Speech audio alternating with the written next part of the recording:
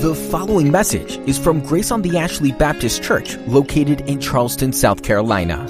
For more information about Grace on the Ashley, visit graceontheashley.org.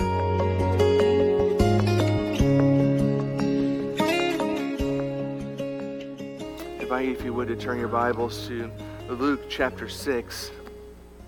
We pick up our study of the Gospel of Luke this morning in Luke chapter 6, beginning in verse 36.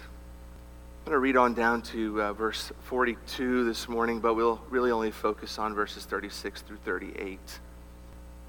Luke writes as Jesus speaks, and here's what he said.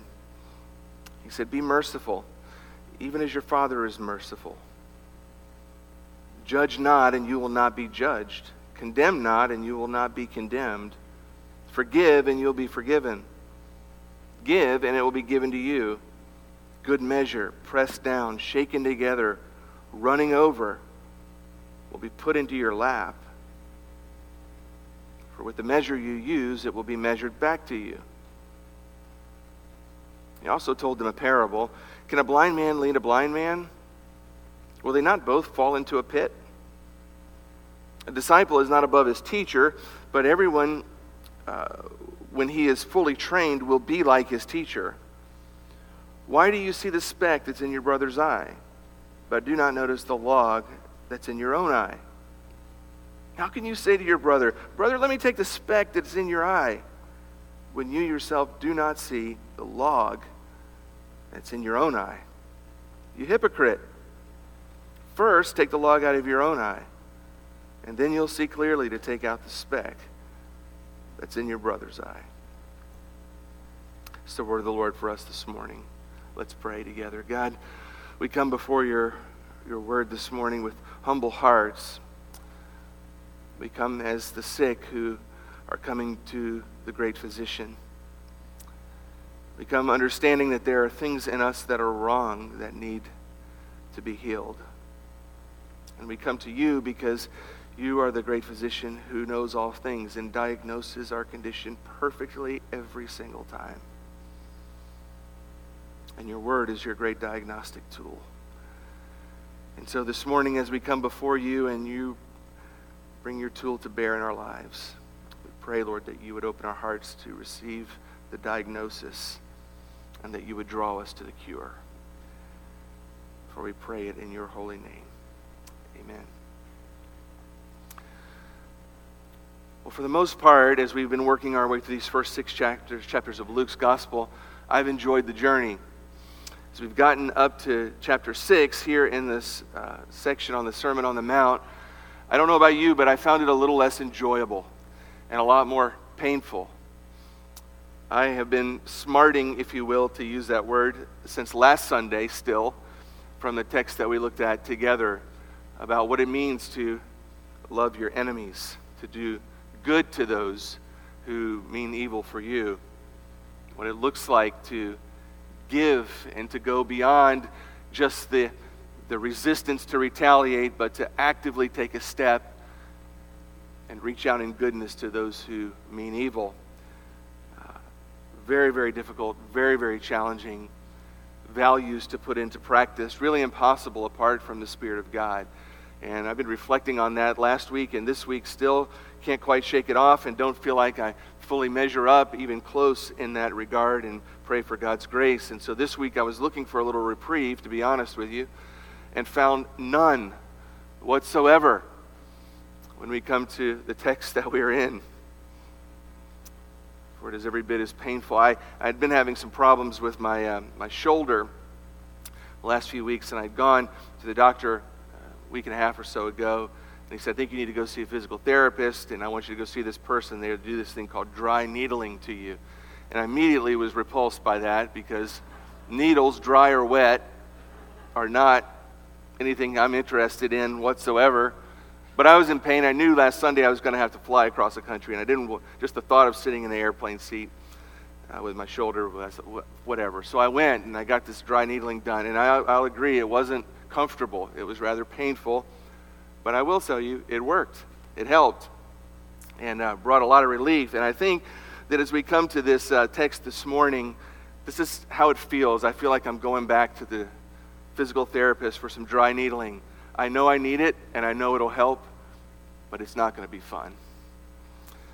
And I suspect that's going to be your response too. It is if the word of the Lord really penetrates your heart this morning. J.C. Ryle, great Anglican bishop, said of this section of Luke's gospel, these things that Jesus says here. He says this: few of his sayings are so deeply heart-searching as those we've now been considering. Few passages in the Bible are so truly humbling as these 11 verses, the ones that we are looking at this morning.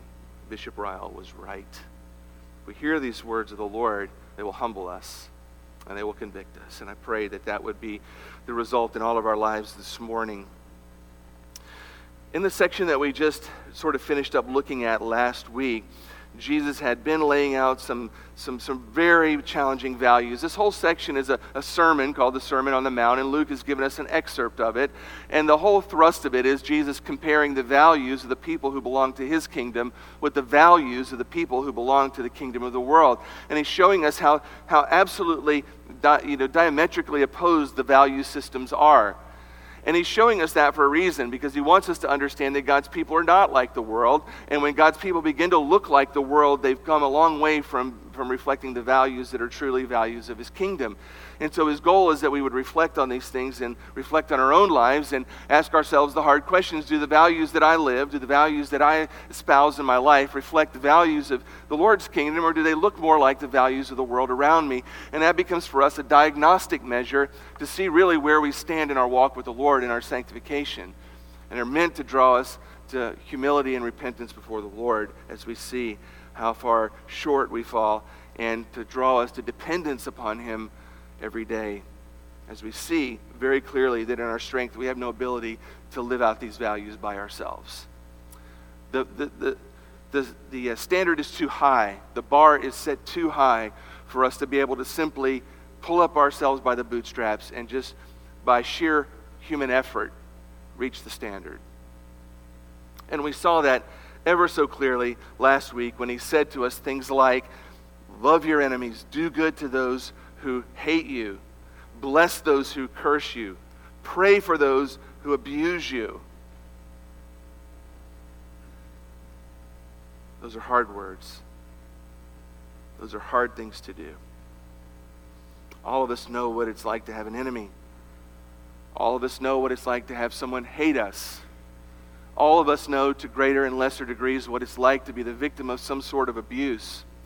And the very last things that any of us want to do naturally is to love people who engage us that way, or to do good toward people who engage us that way, or even more, to pray for people who engage us that way.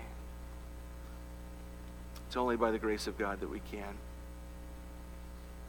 And he goes on to explain in that text, if you just love people who are like you, if you just love people who treat you the way you want to be treated, if you just love the people who engage you the way you want to be engaged, then you've not done anything really remarkable, because everybody in the world behaves that way. People love people who love them back.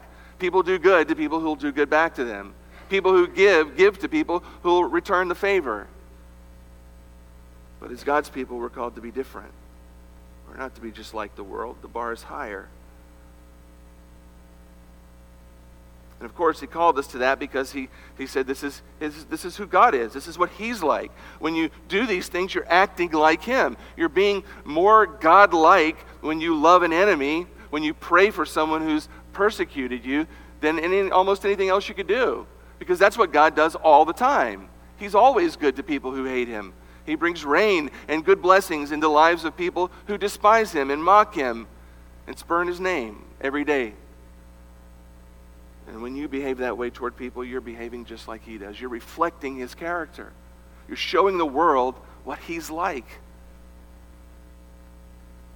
And in like fashion, he turns his attention to verse 36, to this next statement, where he simply says to us a very clear principle that's short and simple on its surface. Be merciful even as your Father is merciful.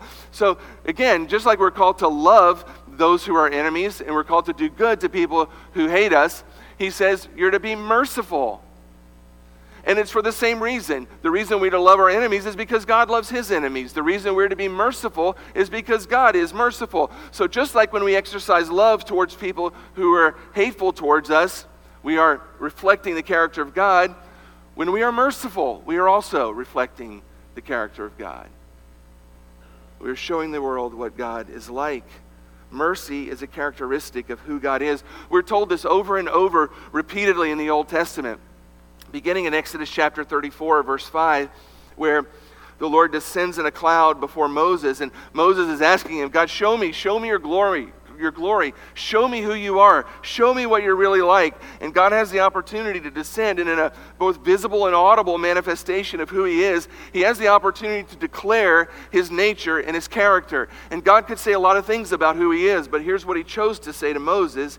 Here's what we find in Exodus 34. The Lord passed before him and proclaimed, the Lord, a God merciful and gracious, slow to anger, and abounding in steadfast love and faithfulness. When God is asked by Moses to disclose himself to him and to put into words what he's like, the first thing that God chooses to say, the thing that seems to be most important to him to communicate about himself, his nature, and his character, is that he is at very base a God who is merciful. A God who's merciful. A God who is gracious. A God who's slow to anger, who abounds in steadfast love and faithfulness. This becomes, throughout the Old Testament, sort of an official description of God's character. It's repeated 8 times at least. Psalm 86, Joel chapter 2, and multiple other times in the Psalms. God is gracious, and he's merciful, and he's slow to anger, and he's abounding in steadfast love. He's gracious. That is, he pours out his blessings of good things on people who don't deserve it. He's merciful in the sense that he withholds what people deserve. He doesn't give them the destruction they deserve. He gives them good things instead. He's slow to anger. That means he's not easily provoked. He doesn't quickly and easily fly off the handle when people do wrong. He's abounding in love, not just any love, but steadfast love, the kind that's fierce, the kind that is loyal and that holds fast. Even when God's people fail to love him, he doesn't fail to love them. I mean, think about that for a moment. When God gets an opportunity or is asked or given an opportunity by Moses to disclose his character and his nature, of all the things that he could choose to say about himself, this is what he says. This is who I am. Let me ask you a question. When somebody came up to you on the street before this morning and asked you the question, what is God like? How would you have answered that question? Would the first words that come out of your mouth have been, he's merciful and he's gracious, he's slow to anger, and he abounds in steadfast love? It's the first thing you think of when you think of God. It's the first thing he thinks of when he thinks of himself. Do you think that's the first thing that the lost world around us in our culture, in our day, thinks about God, the God that we serve? That if we were to do a survey of our community, if we were to go out in Citadel Mall, well, there's really nobody in Citadel Mall anymore. If you were to go somewhere where people actually go anymore, and you were to do a survey on the sidewalk and find people who are not Christians and say, there's Christian people in this community that worship a God. What do you think he's like based on what you've seen in your interactions with the people who represent him? Do you think that they would say, oh, he's merciful, he's gracious, he's slow to anger, he abounds in steadfast love? God is merciful. That's who he is. He's merciful. To capture this a little bit, we need to get the difference between mercy and grace, and it's really quite simple. Grace is simply a word that's used to describe God giving us what we do not deserve. In other words, when God blesses us and we don't deserve it, that's him being gracious to us. Mercy is sort of the opposite. It's the flip side of the coin. Mercy is God withholding from us what we actually deserve. We are sinners who deserve his judgment, and so when God withholds his judgment that we deserve, that's called mercy.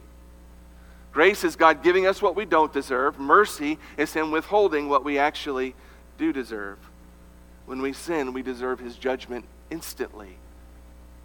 But God is merciful. Aren't you thankful that he withholds that judgment Every time you sin, lightning doesn't come from the sky and zap you in the forehead. You should thank God for that. That's His mercy. When you lied last week, He should have put you on your backside on the floor immediately. That would have been justice. Actually, it would have been justice if He killed you. But the fact that He did neither is His mercy. God is merciful. He's merciful. Mercy is related to forgiveness in the Bible. The mercy of God is expressed in Him withholding His judgment. The judgment that sinners deserve, God doesn't give us immediately because He's merciful. And because He's merciful, sinners can then turn toward Him and not run away from Him, because when they turn toward Him and they run to Him and they confess their sin, they will find a God who is merciful, who won't judge them in the moment, but will be gracious to them instead. He's mercy. And He's merciful. Isaiah 55, verse 7. Isaiah writes, "Let the wicked forsake his way, and the unrighteous man his thoughts. Let him return to the Lord, that He may have compassion." That's the same word for mercy, on him.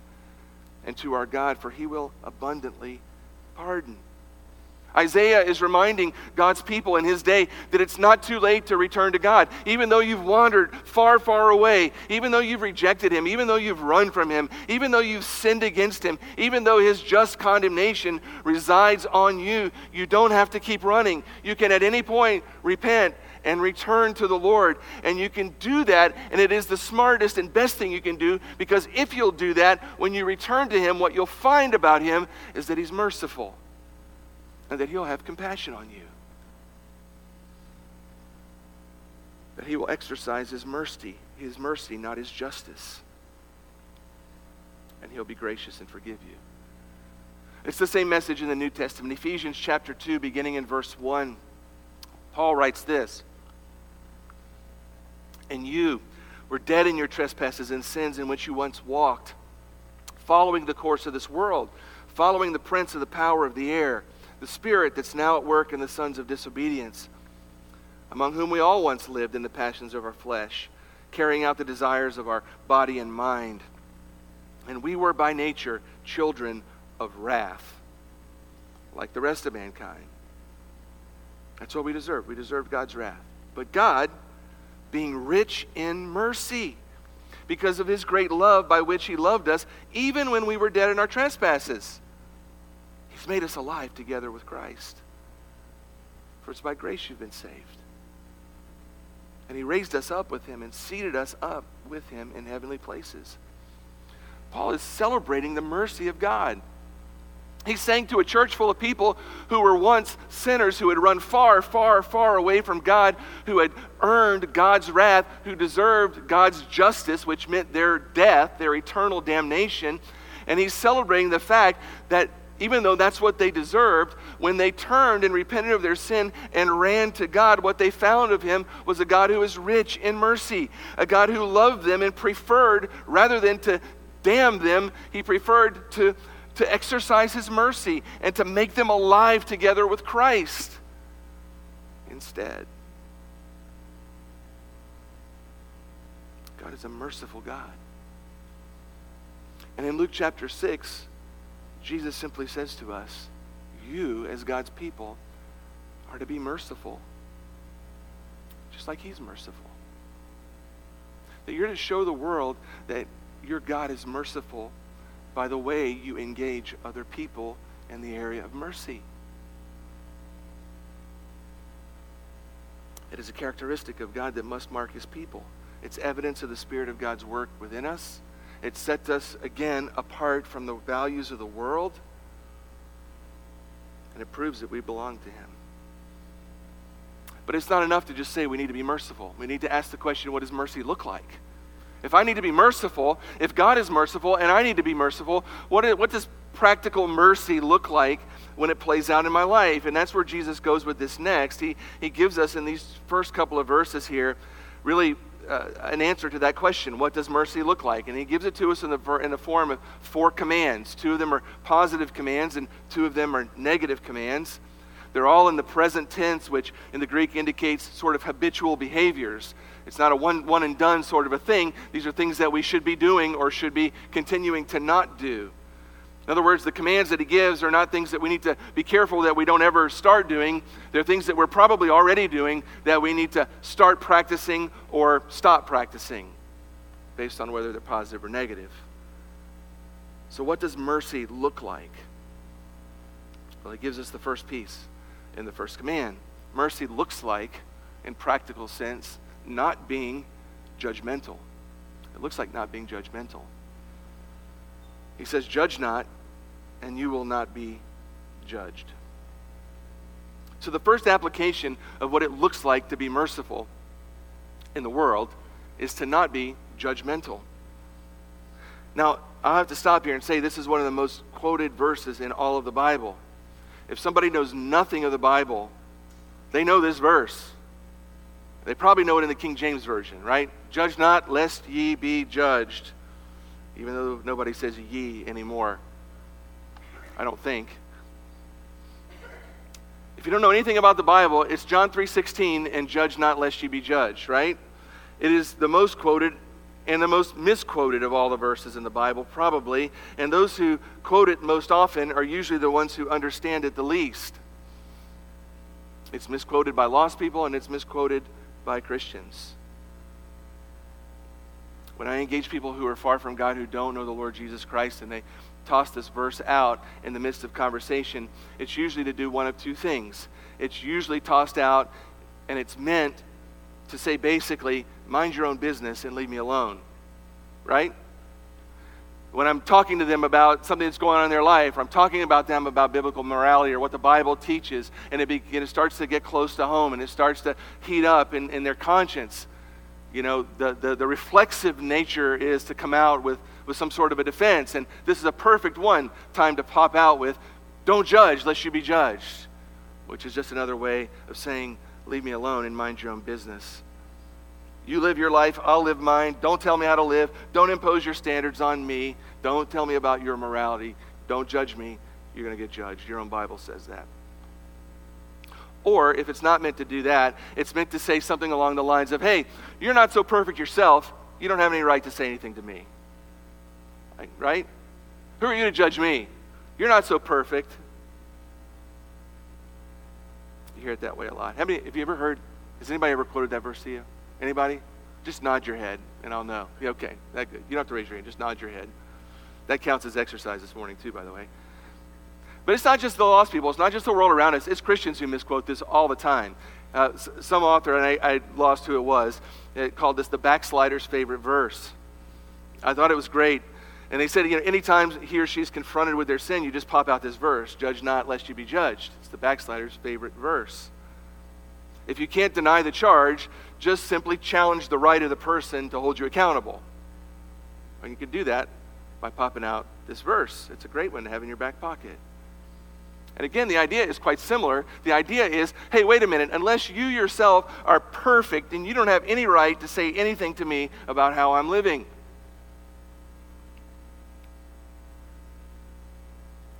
And in no case is that what Jesus is teaching. On both counts, it's wrong. Listen, you and I are immersed in a culture that is dominated really and fueled by relativism and tolerance. You know that. You hear it, these messages, every single day coming at you from every direction. Relativism is the theological perspective of our nation. We may call our nation one nation under God, but we are one nation under relativism. That is what we are in practical sense, in every practical sense. Relativism is the idea that there are no moral absolutes, that there is no objective right or wrong, that every human being has a right to determine what is right and what is wrong for themselves. Nobody has a right to impose any particular moral standard on anyone else. You have a right to believe what you want to believe.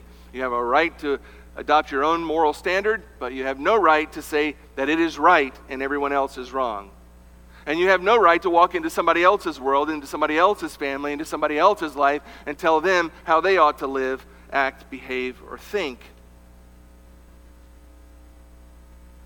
Because it's all relative. There isn't an objective right, and there isn't an objective wrong. It's just a sea of opinions. The natural outflow of that then becomes the virtue called tolerance.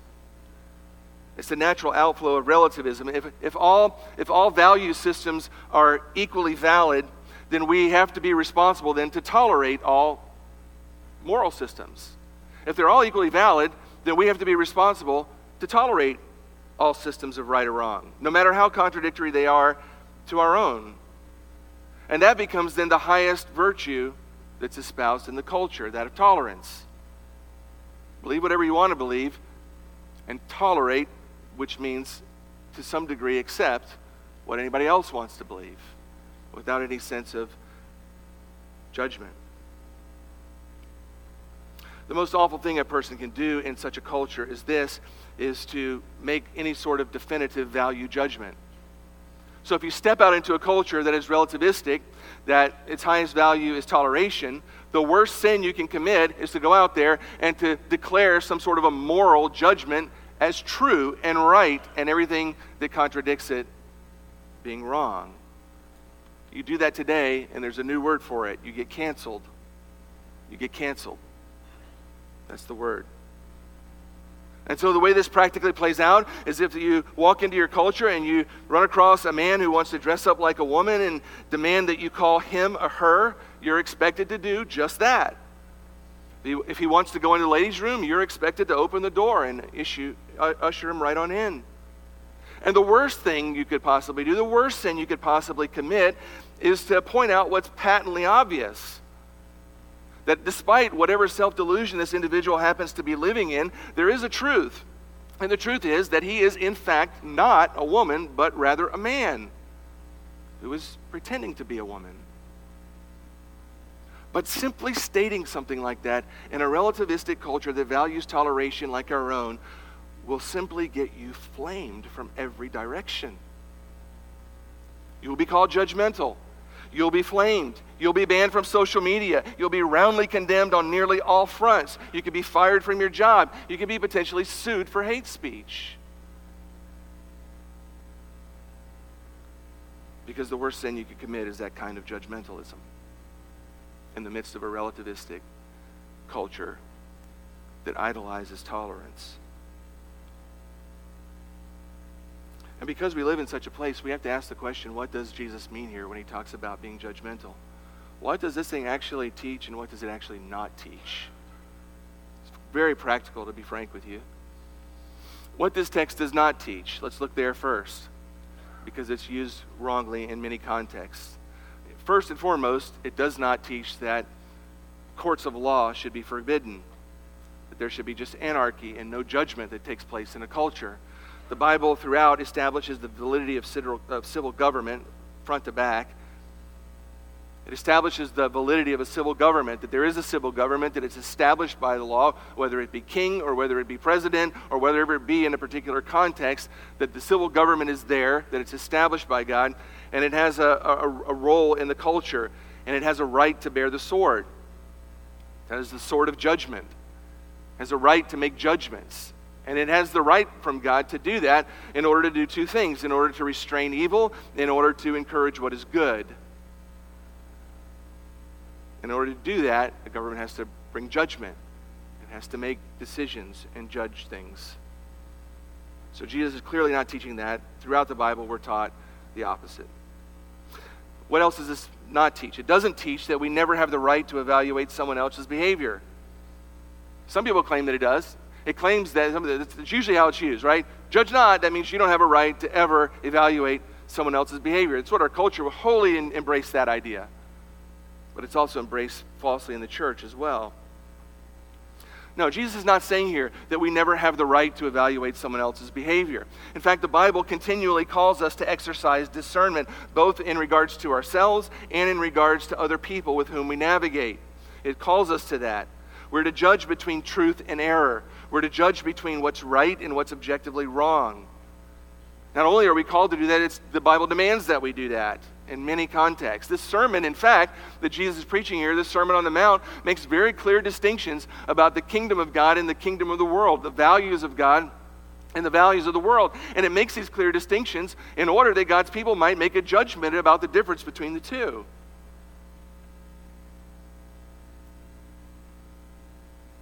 commanded to judge all kinds of things and to evaluate and discern all sorts of things. We're called by the Bible to judge who speaks for God. Matthew chapter 7, verse 15 and following, Jesus said this. He said, "Beware of false prophets who come to you in sheep's clothing, but inwardly are ravenous wolves.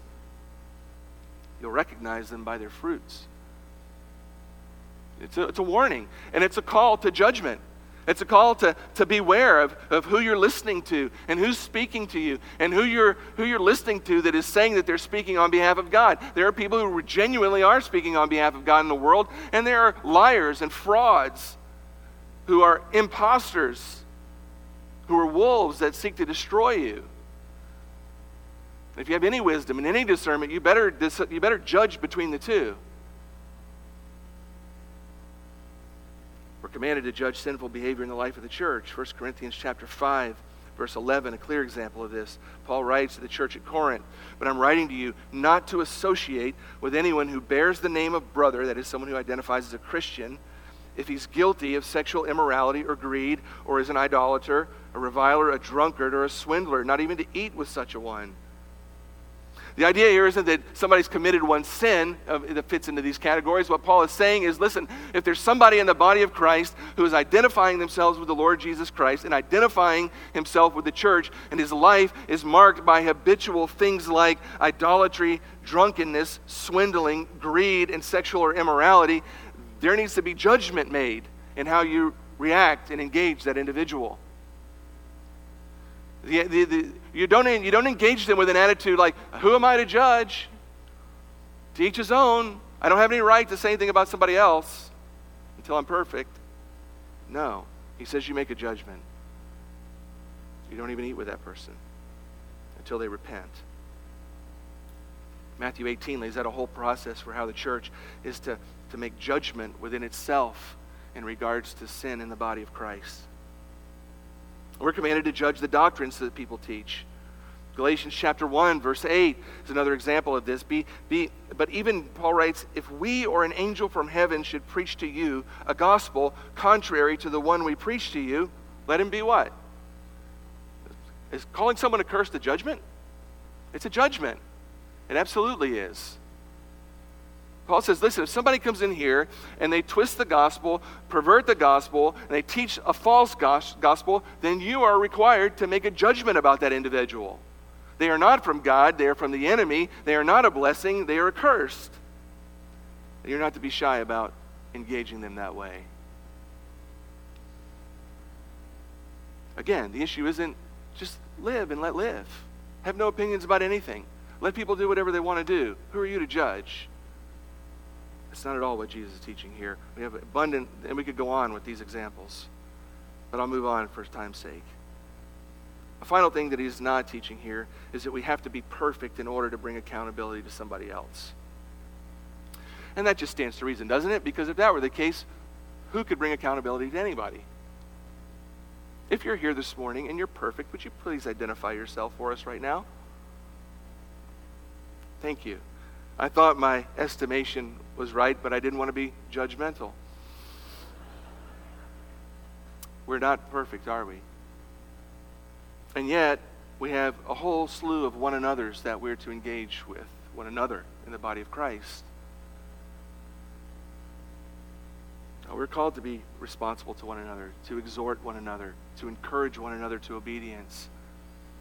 We are a gift to one another in each other's life in regards to sin. We need each other. We need people that are godly to come alongside us and to help us see our blind spots when we're drifting into sinful behaviors and attitudes and actions. We need people who can observe things about us better than we can observe ourselves.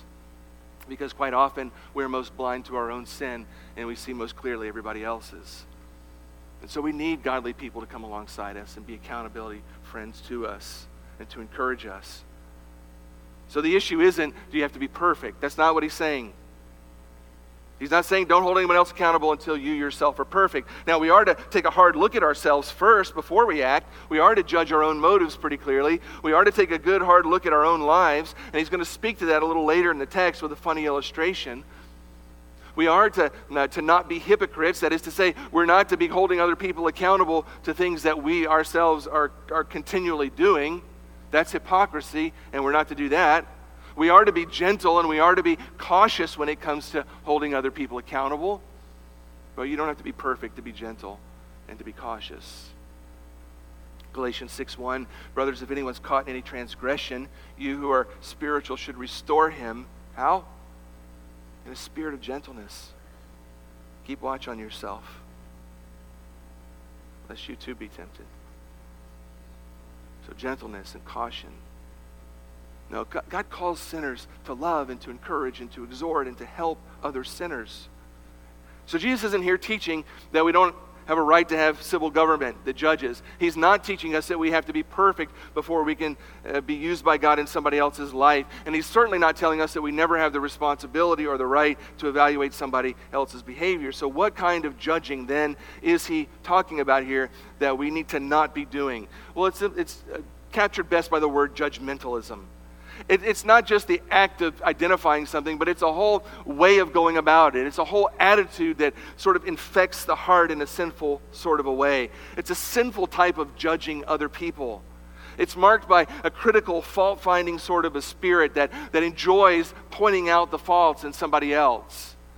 It's marked by an attitude of harsh judgment and criticism and condemnation that takes a sort of a sick pleasure in coming alongside somebody and identifying the dark spots in their life. It's the kind of an attitude that takes joy in tearing other people down, that exposes other people's sin in order to make itself look better. It's an attitude of harsh, critical, condemning judgmentalism that he's talking about here. Philip Ryken captured it best when he said this: it's to treat people unfairly or unjustly in the court of your own opinion. To treat people unfairly or unjustly in the court of your own opinion. That is a beautiful way of saying that. It's to come alongside and to look at somebody else's life. It's to watch what they do. It's to hear what they say. It's to observe them. And it's to have the whole court case play out in your head. And you bring evidence against them, and you fill in the gaps where you don't have the right information, and you render a judgment and a verdict and issue a sentence without there ever being a trial. It's to treat people unfairly or unjustly. It's this harsh attitude of criticism, a critical spirit that takes pleasure in pointing out the faults of other people. I don't have to go too far with this because I think you understand the stench of this thing. You've been the recipient of it in your life, and this stench has infected your own heart from time to time, I'm quite sure, hasn't it? Well, what does it look like? How do we know when our judging is sinful, when it falls into this category of sinful judgmentalism? I've just put together sort of a bullet point list that we'll move through quickly here. Our judging is sinful when we sort of fall into these categories. It's sinful when we don't have all the information. When we render a judgment about somebody without all the information, when we judge quickly somebody's actions and their attitudes and their motives, and we don't have all the information, when we don't wait long enough to get the whole story, when we connect all the dots in a way that isn't clear and objective and true, we're being judgmental. When we draw conclusions and we don't have all the information and we haven't waited long enough to get the whole story. Again, Ryken says about this, he says, we are overconfident in the conclusions we reach about other people's problems without fully knowing their situation. We can be, can't we? We can be convinced that we know all about somebody else's problem and somebody else's behavior when in fact we know very, very little. And we can judge and condemn somebody on very spurious information. We're judgmental when we render a verdict and judge people without all the information. Our judging is sinful when we assume the worst rather than the best. When we refuse to give people the benefit of the doubt and we just see some little shred of something that could maybe tilt this way or that way, and our inclination, instead of being charitable, is to be uncharitable. And our inclination, rather than to give the benefit of the doubt, is to not give the benefit of the doubt and to assume the worst. And instead of being charitable and hopeful, we render a judgment that's pessimistic and uncharitable. God calls his people to be charitable and hopeful, not uncharitable and condemning. Our judging is sinful when we judge based on our opinions rather than the clear truth. That's a hard one to swallow, because we like to always claim that our judgments are based on the truth, when quite often it's just based on our opinion. There are a number of issues out there where godly people disagree. There are a number of issues where the Bible is not crystal clear on a particular matter. And we all have a habit of enshrining our own opinions about those things and canonizing them and exalting them and putting our opinions on the same level as declared objective biblical truth, and judging and condemning other people who don't see things the same way we do, based on nothing more than our own opinion. When we exalt our own opinions to the level of biblical truth, we're exalting ourselves into the place of God. And when we judge people based on our opinions, we're assuming the authority and the authorization to set ourselves up as God in somebody else's life, and to render a verdict on them based on nothing more than our opinion about something. Jerry Bridges, in his book Respectable Sins, writes about this, and he says this about sinful judgmentalism. He said, it's often practiced under the guise of being zealous for what is right.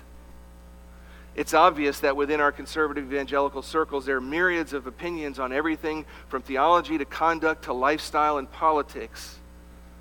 Not only are there multiple opinions, but we usually assume our opinion is correct. And that's where our trouble with judgmentalism begins. We equate our opinions with truth. We fall into this category of sinful judgmentalism when we render a verdict based on our opinions rather than objective truth. It happens on a myriad of levels. Practical life church issues where people get at odds with one another and judge the other based on being on separate places on an issue. It happens on theological issues where people get a pet theological position and judge anybody who doesn't fit into that circle. It happens on how church is supposed to happen, what kinds of music are supposed to be played, what color the wall is supposed to be, or whatever, where we operate just in the level of opinion and vilify people who have a different one. That's judgmentalism. Our judgment is sinful when we judge people's motives. Only God knows the heart. We can observe behavior. We can observe attitudes. We can hear what somebody says with their words. But there's one thing that you and I can never know perfectly, is we can never know what is going on inside someone's heart. We cannot ever fully know somebody's motives. Only God judges the heart. Only He knows the heart. 1 Corinthians chapter 4, verse 5, therefore do not pronounce judgment before the time, before the Lord comes. He's the one who's going to bring to light the things that are now hidden in the darkness. And He will disclose what? The purposes or the motives of the heart. Then each one's going to receive his commendation from God. There's a time coming when a person's motives will be exposed, but only God will be the one to do that. We can judge behavior and words and attitudes and things we see, but unless someone states objectively what their motives are, we have to be very, very careful assuming we know what motivates somebody to do what they do and rendering a judgment based on that. We are most often wrong. Our judging is sinful also when our goal is not to build up and restore. Anytime we're judging somebody in some way, and our goal in doing that is not to build them up and to restore them, then you can know you're in the category of sinful judgmentalism. If the goal is simply to expose somebody, if it's simply to point out somebody else's sin, if it's simply just because you think they deserve something that they need to get, and you're coming at them in judgment in order that might happen, you can know for sure that it's sinful judgment. If our goal is not to build up and to restore somebody, we need to keep our opinions to ourselves.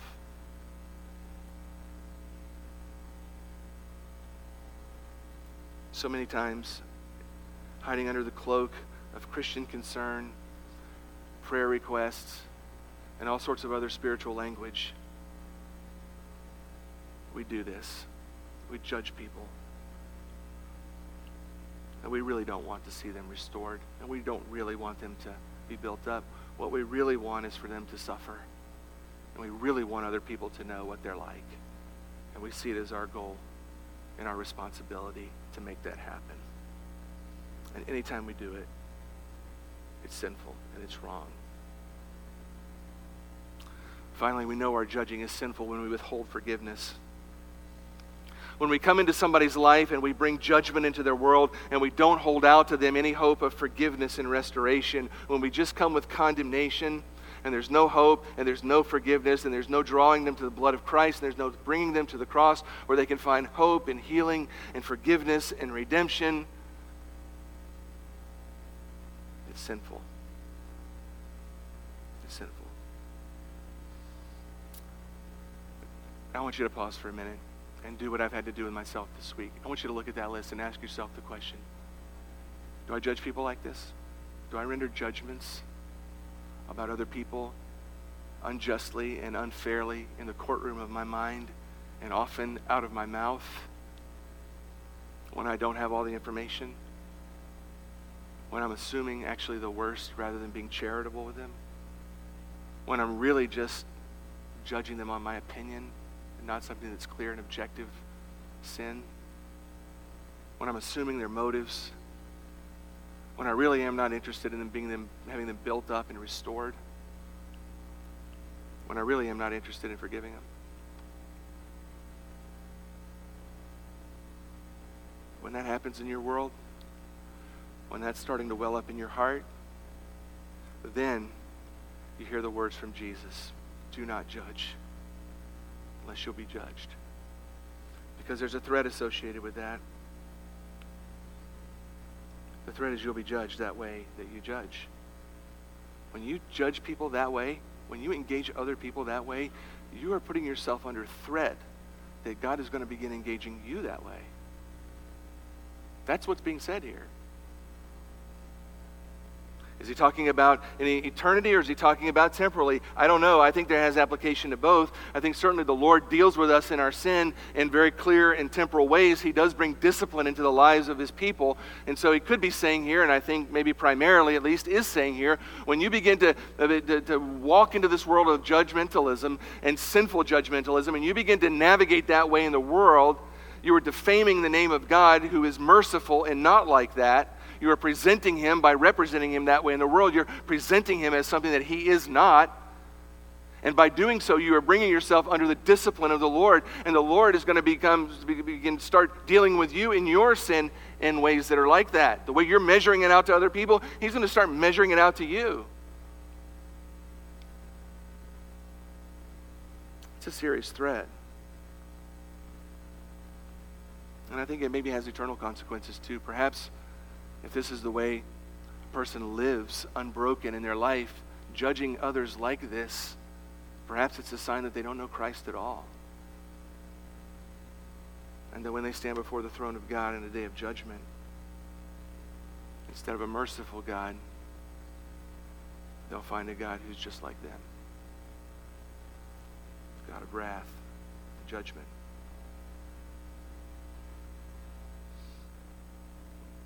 In either case, living with a judgmental attitude is sinful and it's dangerous. And worse than that, it portrays God in a way that he is not, in fact. God is not like that. This list is not how God engages people. He is, in fact, the opposite of that. God is the one who knows the whole truth and the full extent of your sin and my sin. He sees the best in us, not the worst in us. He reaches out to us, not in condemnation, but in mercy and compassion. And he is quick and eager to grant us forgiveness on the basis of the blood of Jesus shed on the cross for our sin. And he's eager to restore us to the Father and to give us eternal life. That is how God, who is merciful, engages us. And that's how he wants to engage the world. And unfortunately, that is not how the world perceives him, because it's not how Christians behave, largely. God's reputation in the world is tainted by people like us who walk around with a judgmental spirit and a judgmental attitude and treat people ways that are harsh and mean and unforgiving and unredemptive. And there's no place for that in the body of Christ. There is no place for any shred of that in your heart and in your soul. And if you see it there, you need to kill the root of that sin by naming it what it is. It's not discernment. It's not a gift. It's not biblical wisdom. It's not supernatural insight. It's sin. It's pride wrapped up in a pretty package. It's anger or hatred showing up in a nasty way. It's an unforgiving spirit coming out in a practical way in the life of somebody else. And it needs to be repented of and turned from. And we need to run to the cross of Jesus and find forgiveness from the God who is in fact merciful, who will be even merciful with us in our judgmentalism when we confess it and we lay it out before him. This is hard words. These are hard words, right? They're hard words because they hit close to home. Because this is one of the favored sort of sins that sort of revolves itself within the body of Christ quite regularly. It's one of the favored sins that rotates itself through my heart, soul, and mind all the time. And it's one of the ones that we do battle the least against. And that needs to change. And that's what Christ is calling you to and calling me to this morning. He's saying, listen, be merciful. In your dealings with other people, be merciful because God's merciful. Don't give people what they deserve. Give them mercy. Withhold what they deserve. Give them grace instead. And that shows up in this area of how we deal with other people in the area of discernment and judgment. Matthew Henry says this: in judging and censuring our brothers, we meddle with that which does not belong to us. It's true. It's true. I want to ask you if you just bow your heads and close your eyes. Lord, we come before you with these hard words. We hear what you've said. The words themselves are not complicated. They're quite easy. And they're in fact hard to evade, though we have many tactics.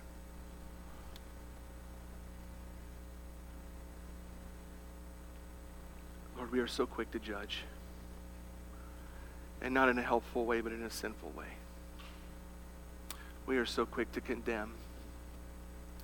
We are so quick to exalt ourselves at the expense of someone else. We are so quick to feel completely self-righteous that we're doing your work by exposing somebody else's sin. We are so quick to be uncharitable and unhopeful with other people when you've been infinitely charitable and hopeful with us. We, in fact, can be quite merciless people.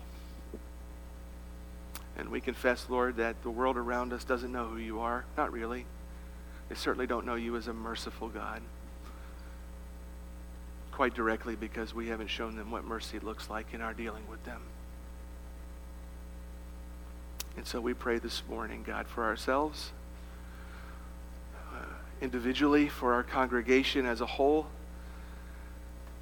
and for the body of Christ in our nation as a whole, that you would make us merciful people, that we would be known for mercy, not judgment, that we would be known as gracious and loving and kind and hopeful. But we're not naturally like that. We're just not. We're prone to pride and we're prone to anger. We're prone to resentment. We're prone to unforgiveness. We're prone to think way more highly of ourselves than we ought to. So we need the work of your Spirit in our lives. That we need you to forgive us for our judgmentalism. We need you to forgive us for that, Lord. Even for the way we've done that in our families this week, with our children, with our spouses, with our neighbors, with our coworkers. And we need you to take out this heart of judgment and replace it with a heart of love and mercy. That our first reflex would be mercy, so that other people might see that that's exactly how you are. And they might run to you and not away from you. Oh God, may it never be